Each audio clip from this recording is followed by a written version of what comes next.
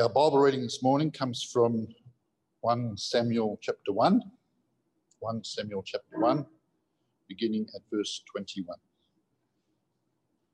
And we'll be reading until chapter 2, verse 11. So 1 Samuel 1, beginning at 21.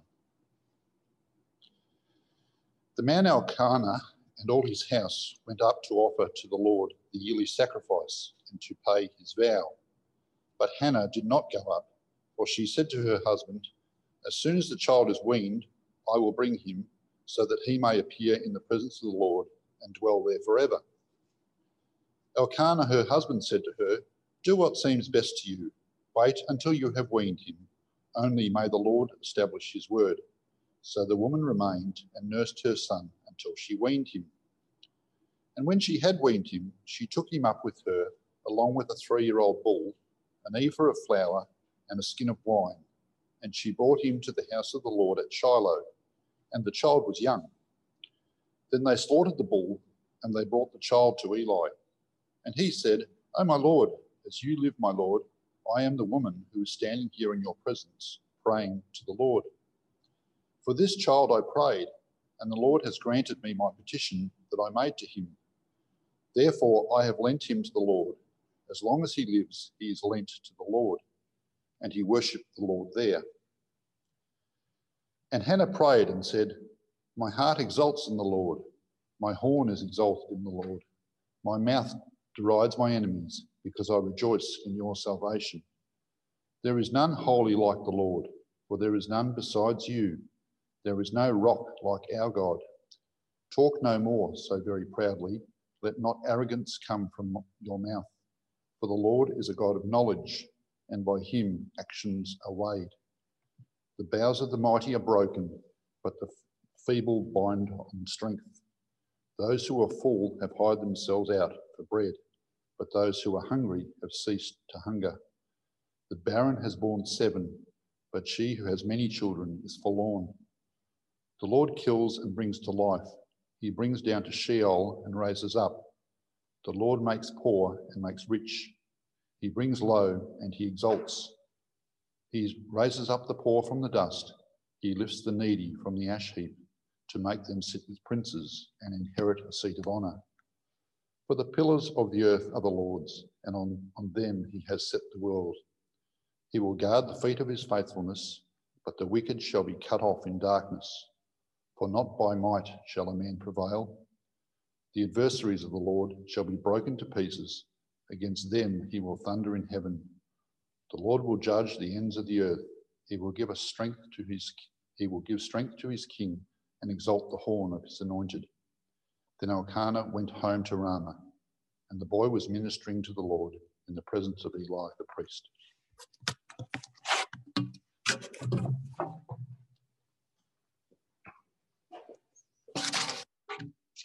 Thanks so much, Andrew. And I really want to encourage everybody to keep their Bible open here at 1 Samuel chapters 1 and 2 as we continue on the series looking at these the life and the ministry of Samuel. Hopefully you will have received the church email this week. In there was a sermon outline that has some questions to it, and there was also a kid sheet. So kids, if you want to follow along with that and answer the questions as you go, and there's an activity on the back to do. Now, I think there is something about underdog stories that we really love. That dramatic change in circumstances from someone who is doing it tough, who comes out on top. One of the most popular TV shows over the last 12 months has been the show Ted Lasso, which is full of characters, and it's full of a football team for whom this is exactly true. Underdogs who bit by bit come out on top. Movies are full of stories just like that. And I think one of the reasons why we love the story of Hannah so much, and we find it so encouraging, because here is someone who had done it so tough. The rival wife, provoked, childless, loved but not comforted. But the Lord remembered her. He heard her cry and he gave her what she was asking for. And I think we want to see something of ourselves in Hannah. We want to hold on to the hope that what was true for Hannah can be true for us too. That we too can experience a reversal in life, from weeping and anxiety and vexation to rejoicing and gladness and peace. Well, the good news is that today we're going to dive back into this story of Hannah, and we're going to pick up where we left off last time. We're going to start with Hannah, and then we're going to go much wider, because we're going to see that this is not just the story of what God did for Hannah. It's the story of what God does. Full stop. It's the story of what God is doing for Israel in the books of 1 and 2 Samuel. It's the story of what the Lord is doing in the world today through his Son. It's the story of what God is doing in his church and in his people today. So let's dive back in. And when we left the story last week, Hannah had given birth to her son, and she had given the name Samuel. Now, over the course of this passage that we're looking at, that Andrew read for us, I wonder if you notice that there's this repeated idea or storyline. It comes up 4 times. This Hannah then is going to give this son back to the Lord in fulfillment of the vow that she made to him. It's there in verse 22, where Elkanah and the rest of the family are going up. Hannah says, wait until he's weaned, and I will bring him so he may appear in the presence of the Lord and dwell there forever. And then it's a little bit later in verse 24, it says, and when she had weaned him, she took him up with her, and although the child was young, it's there in verse 28, I've lent him to the Lord, and he worshipped the Lord there. And then it's again in chapter 2, verse 11. Elkanah goes home, but the boy was ministering to the Lord in the presence of Eli. Now, we do have to ask a question here, though, don't we? How can Hannah do this? I mean, she pleaded for him. She longed for him. She was tormented when she didn't have him. And now she's going to give him back. Well, last week when we looked at Hannah, we looked at her trust in the Lord as it was expressed in her prayer. But I want to suggest that we have here Hannah's faith or her trust in the Lord on display once again. It's on display even though she is no longer pleading with him in 2 ways. The first is in her priorities. Her faith, her trust in God is seen in her priorities in life. Now, I want to go back for a moment to have a look at the vow that she made in verse 11, chapter 1, verse 11. And she says, O Lord of hosts, if you will indeed look on the affliction of your servant and remember me and not forget your servant, I will give to your servant a son, then I will give him to the Lord all the days of his life, and no razor shall touch her head. Now, we might be tempted to think that Hannah is making some sort of bargain with God here. God, give me a son and I'll do something back for you. We might think that her priority is herself. This is self-interest. It's joy, contentment, fulfillment that comes through this child, specifically a son. Now, I don't want to suggest that Hannah's, not at all kind of partly selfish in wanting a son. But there is more going on here. Her desire needs to be seen against the backdrop of the big picture of what God is doing in the world and he's doing in Israel. She wants to participate in the realization or the fulfillment of God's promises to his people, who said that an heir, a seed, will come and that he will rule the world through him. Think about this. Think about Genesis chapter 1. God says to Adam and Eve, be fruitful and multiply. How is God going to extend his reign, his rule over his world? Well, through Adam and Eve having children, having heirs. Think about Genesis chapter 3. After sin comes in, after God doles out the punishments, he makes the promise that through the seed or the offspring or the heir of the woman, the head of the serpent will be crushed. Jump forward a little bit and think about Genesis chapter 12, when God calls Abraham and he says, I'm going to make you a great nation and I'm going to bless you and I'm going to make you a blessing to all the nations of the earth. How's God going to restore his reign and rule? Well, it's going to be through offspring. You see, her commitment to wanting a son is a desire to participate in the fulfillment of God's promises. Not having children is excluding her from that plan. That commitment then, God, give me a son and I will give him back to you, says a lot about her priorities.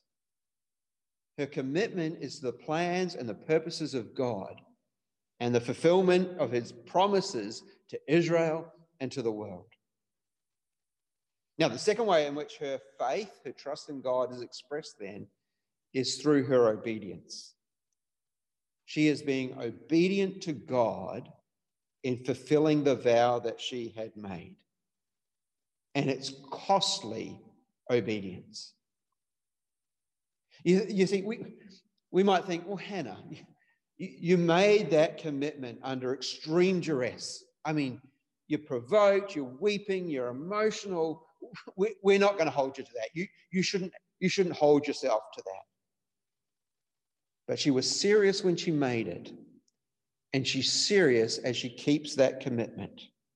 Now, we know that she has more children. She has 3 sons and 2 daughters. It's there at the end of chapter 2. But this is her firstborn son.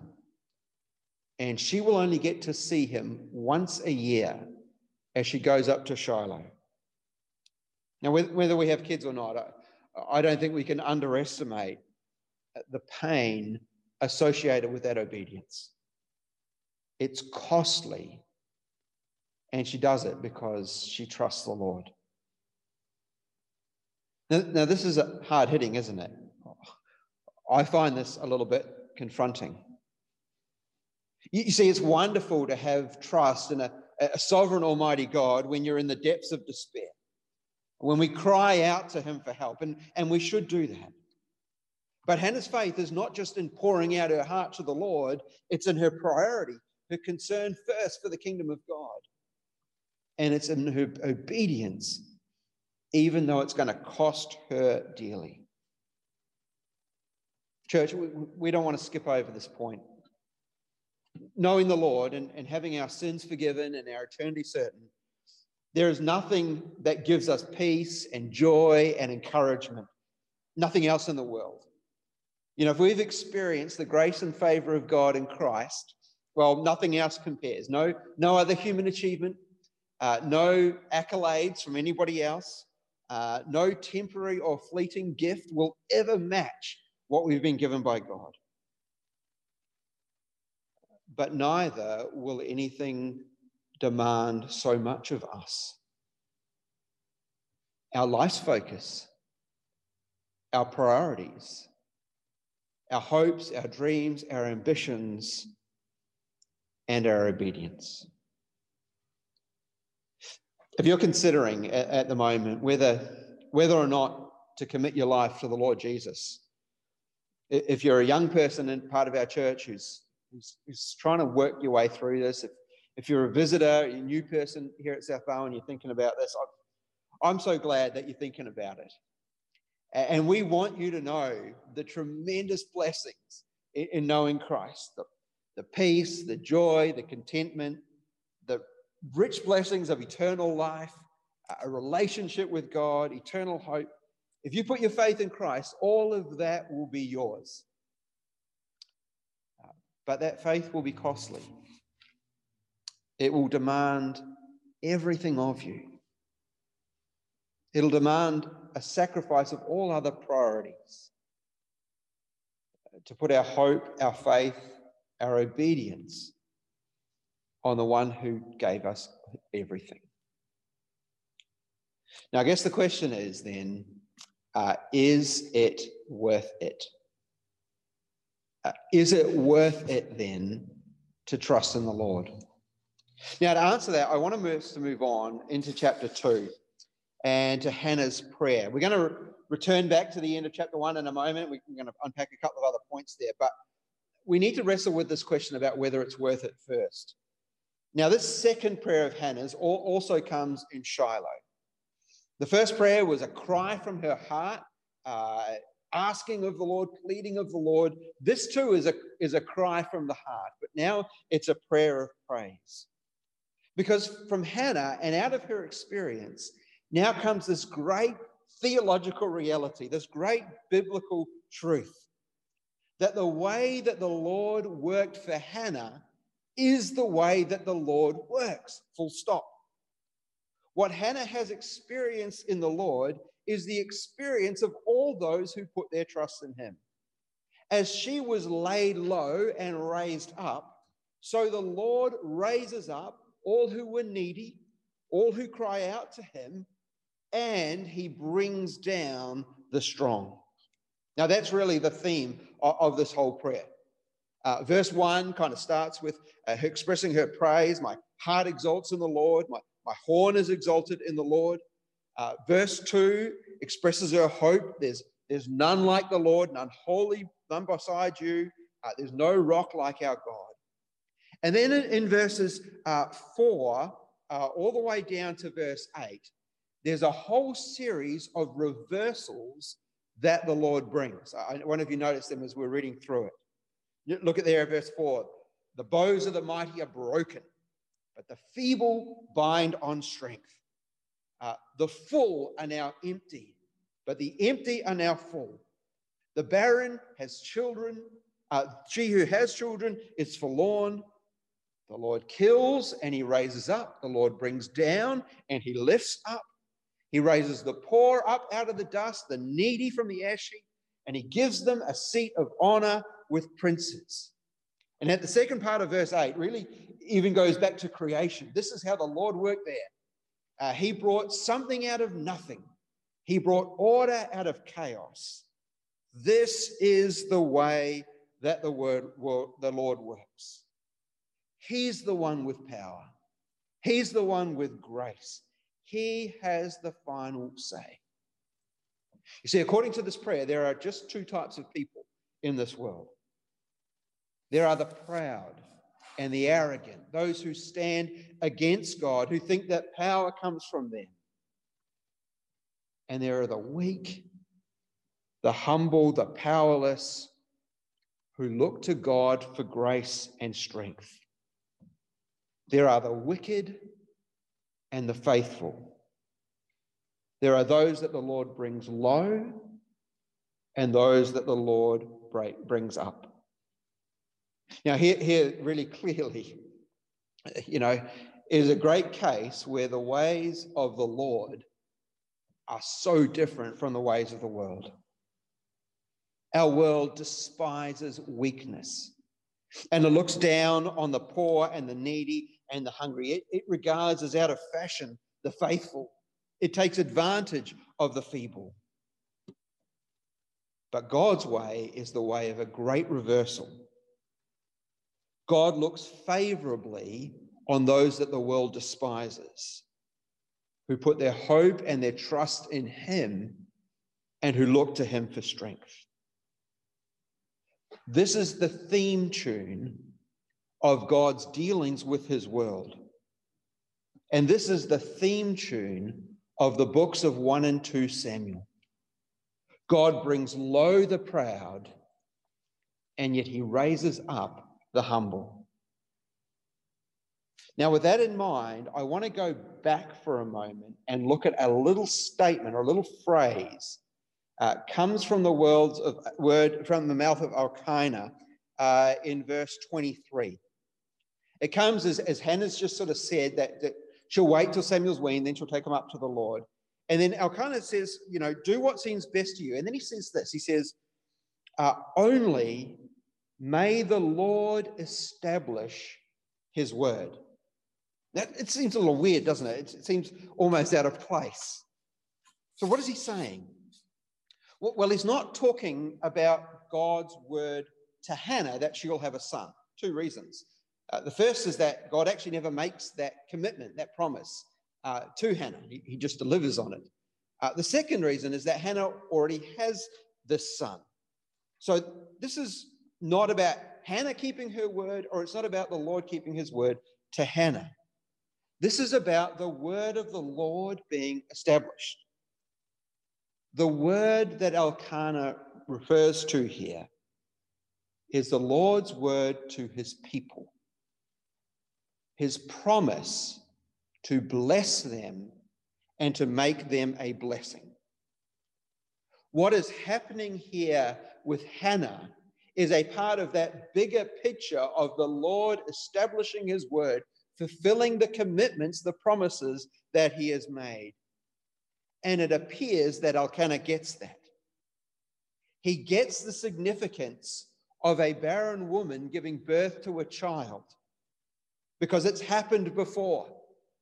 It happened with Sarah. It happened with Rebecca. It happened with Rachel, Abraham, Isaac, and Jacob's wives. It even happened with Samson's mum. Here is the child of one who couldn't have children. You see, he gets it. This is the way that the Lord works. The great reversal that he brings, not just for individuals, but it's the way that he establishes his word. He keeps his promises. He brings his kingdom here on earth. He takes the things that are not, the things that are despised in the eyes of the world, the things that are weak and powerless, and he uses them for his kingdom, for his purposes, and for his glory. Now, Paul, as he writes to the Corinthians, he picks up on this idea. 1 Corinthians 1, verse 26. I'm going to read a few verses here. Listen to this with Hannah in mind. It's brilliant. He says, "For consider your calling, brothers, sisters," Hannah. "Not many of you were wise according to worldly standards. Not many were powerful. Not many were of noble birth. But God chose what is foolish in the eyes of the world to shame the wise. God chose what is weak in the eyes of the world to shame the strong. God chose what is low and despised in the world, even the things that are not, to bring to nothing things that are, so that no human being might boast in the presence of God. And because of him, you who are in Christ Jesus, who became to us wisdom from God, righteousness and sanctification and redemption, so that, as it is written, let the one who boasts, boast in the Lord." Think about that. God chose what is low and despised in the world, even the things that are not. Paul says that is true of Hannah. And as it was true of Hannah, it is true of us too. You see, I think many of us have asked the question from time to time, or maybe often, what do I have to contribute to the plans and the purposes of God? What have I got? I'm too young to be of any use. I'm too new of a Christian to be useful. I'm too old of a Christian to be any good. I'm struggling with sin. I'm full of it. I'm not a great preacher. I'm struggling in my own family. Maybe I don't have kids. Fill in your own blank. Now, in a sense, asking that question is good because the Lord opposes the proud. But in another sense, it doesn't stop us making ourselves available, because these are exactly the kinds of people that the Lord uses in small ways and in big ways to establish his word. Now, we're bouncing around a little bit, but with that in mind, I want to go right back now to the end of Hannah's prayer, because right there is a line that comes maybe as a bit of a surprise. Have a look at the end of verse 10. "The Lord will judge the ends of the earth." Okay, so far. "He will give strength to his king. and exalt the horn of his anointed. Now, why is that weird? It's weird because there is no king in Israel. King is coming, but he's not there yet. But here's the theme tune. Here's the big idea for Israel's king that he must get. The Lord will give him strength. The Lord will exalt him. A proud king he will bring down, but a humble king he will raise up. What kind of king is the Lord looking for? What kind of king will lead God's people right? Well, it's not going to be the mighty king. It's not going to be the proud king. It's not going to be the one who looks for his own strength. That kind of king is going to find himself facing a great reversal. The Lord will bring him low. It needs to be one who looks to the Lord for strength, the one that the Lord himself exalts, the one who can pray the prayer of Hannah. There is none holy like the Lord. There is none beside you. There is no rock like our God. And so as the book of Samuel goes on, we're going to come to king number 1. And his name will be Saul. Now, I'm going to nerd out for a moment. And you're going to wonder where on earth I am going. And you're going to think it's 10 past 11 already. Surely we don't need to do this. But trust me, just this once, I really think it's going to be worth it. Throughout the end of chapter 1, there is a word that is repeated several times. It's not translated the same way all the time in our English Bibles. We'll have a look at that in a minute. But it's the word to ask. And that is the Hebrew word sa'al. It's actually how Samuel gets his name there in verse 20. She called his name Samuel. She said, for I have asked, I have sa'aled him from the Lord. And there it's again in verses 27 and verses 28. Now, our English translations kind of obscure this because quite frankly, it doesn't make for good English. But literally, verses 27 and verse 28 read, the Lord has granted me the asking that I have asked of him. So now I give my response to my asking to the Lord, for his whole life shall be given as a response to my asking of the Lord. Now you see why it's not translated that way. Now, this Hebrew word sa'al will now go missing in the book of 1 Samuel.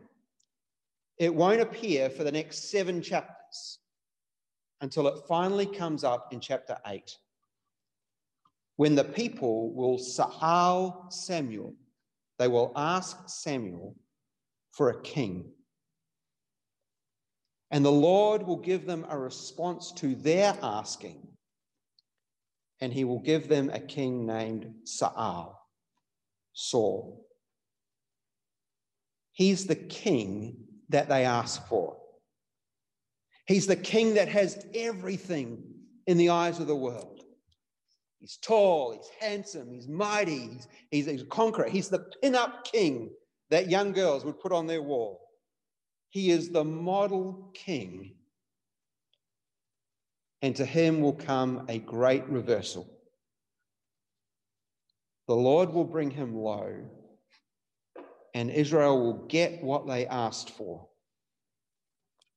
And he won't be the king through whom the Lord establishes his word, because he is not the king that the Lord is looking for. This is not the way the Lord works. So how is he going to establish his word? How's he going to fulfill his promises to his world, to his people? Well, it will be through a king. But none of the kings that are going to appear through 1 and 2 Samuel or 1 and 2 Kings. But to the very best of them, to David, the Lord will say this: I will raise up your offspring after you, who shall come from your body. And I will establish, there's that word, I will establish his kingdom and I will establish the throne of his kingdom forever. There will be a king who, in the words of 1 Corinthians, will be a king who is weak and nothing and despised and rejected. And through him, the Lord Jesus, a kingdom and a throne has been established forever. Through him who experienced the greatest reversals, from glory, from heaven to one of us, from death to life, from suffering to glory. The Lord has established his word. He brings about a kingdom for the weak, the low, the hungry, the outcast, the downtrodden, the sinner. And he raises them up, and they have a seat with princes, a seat of honor. Friends, we might ask, is it really worth it? Is it worth it when we suffer so much for the kingdom of the Lord Jesus? When we become nothing in the eyes of the world? When we're mocked and ridiculed? When we're harassed? When we may lose our positions and lose our jobs? When the world says we have nothing but delusion? When we cry out with Hannah from the depths of despair and weeping and in great anxiety? Well, the answer is, yes, it is. Because the King has come. He has humbled himself to death. He's paid the penalty for sin. And the Lord has exalted him forever. The Lord has established his word. His promises are sure. And we too are raised with him to be given seats of honor alongside princes. Church, whatever this costs us, and for some of us it costs us dearly, it is worth it. There is none holy like the Lord. There is no one like you. There is no rock like our God. Let's pray to him.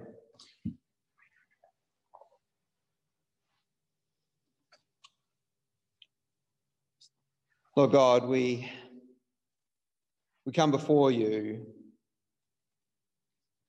recognizing that it is sometimes so tough to follow the Lord Jesus. Lord God, admitting that it demands of us so much and we're so often reluctant to give. Lord God, we feel beaten down and brought low. We feel like we're of no use whatsoever. But we're so thankful that you've made us a part of the kingdom of the Lord Jesus. A kingdom without end. A kingdom that is growing and expanding. A king who reigns with power and with love and with grace. Turn our eyes, Lord God, to the Lord Jesus. Enable us to find our hope, our joy, our peace in him. Encourage us, Lord, as we look to him.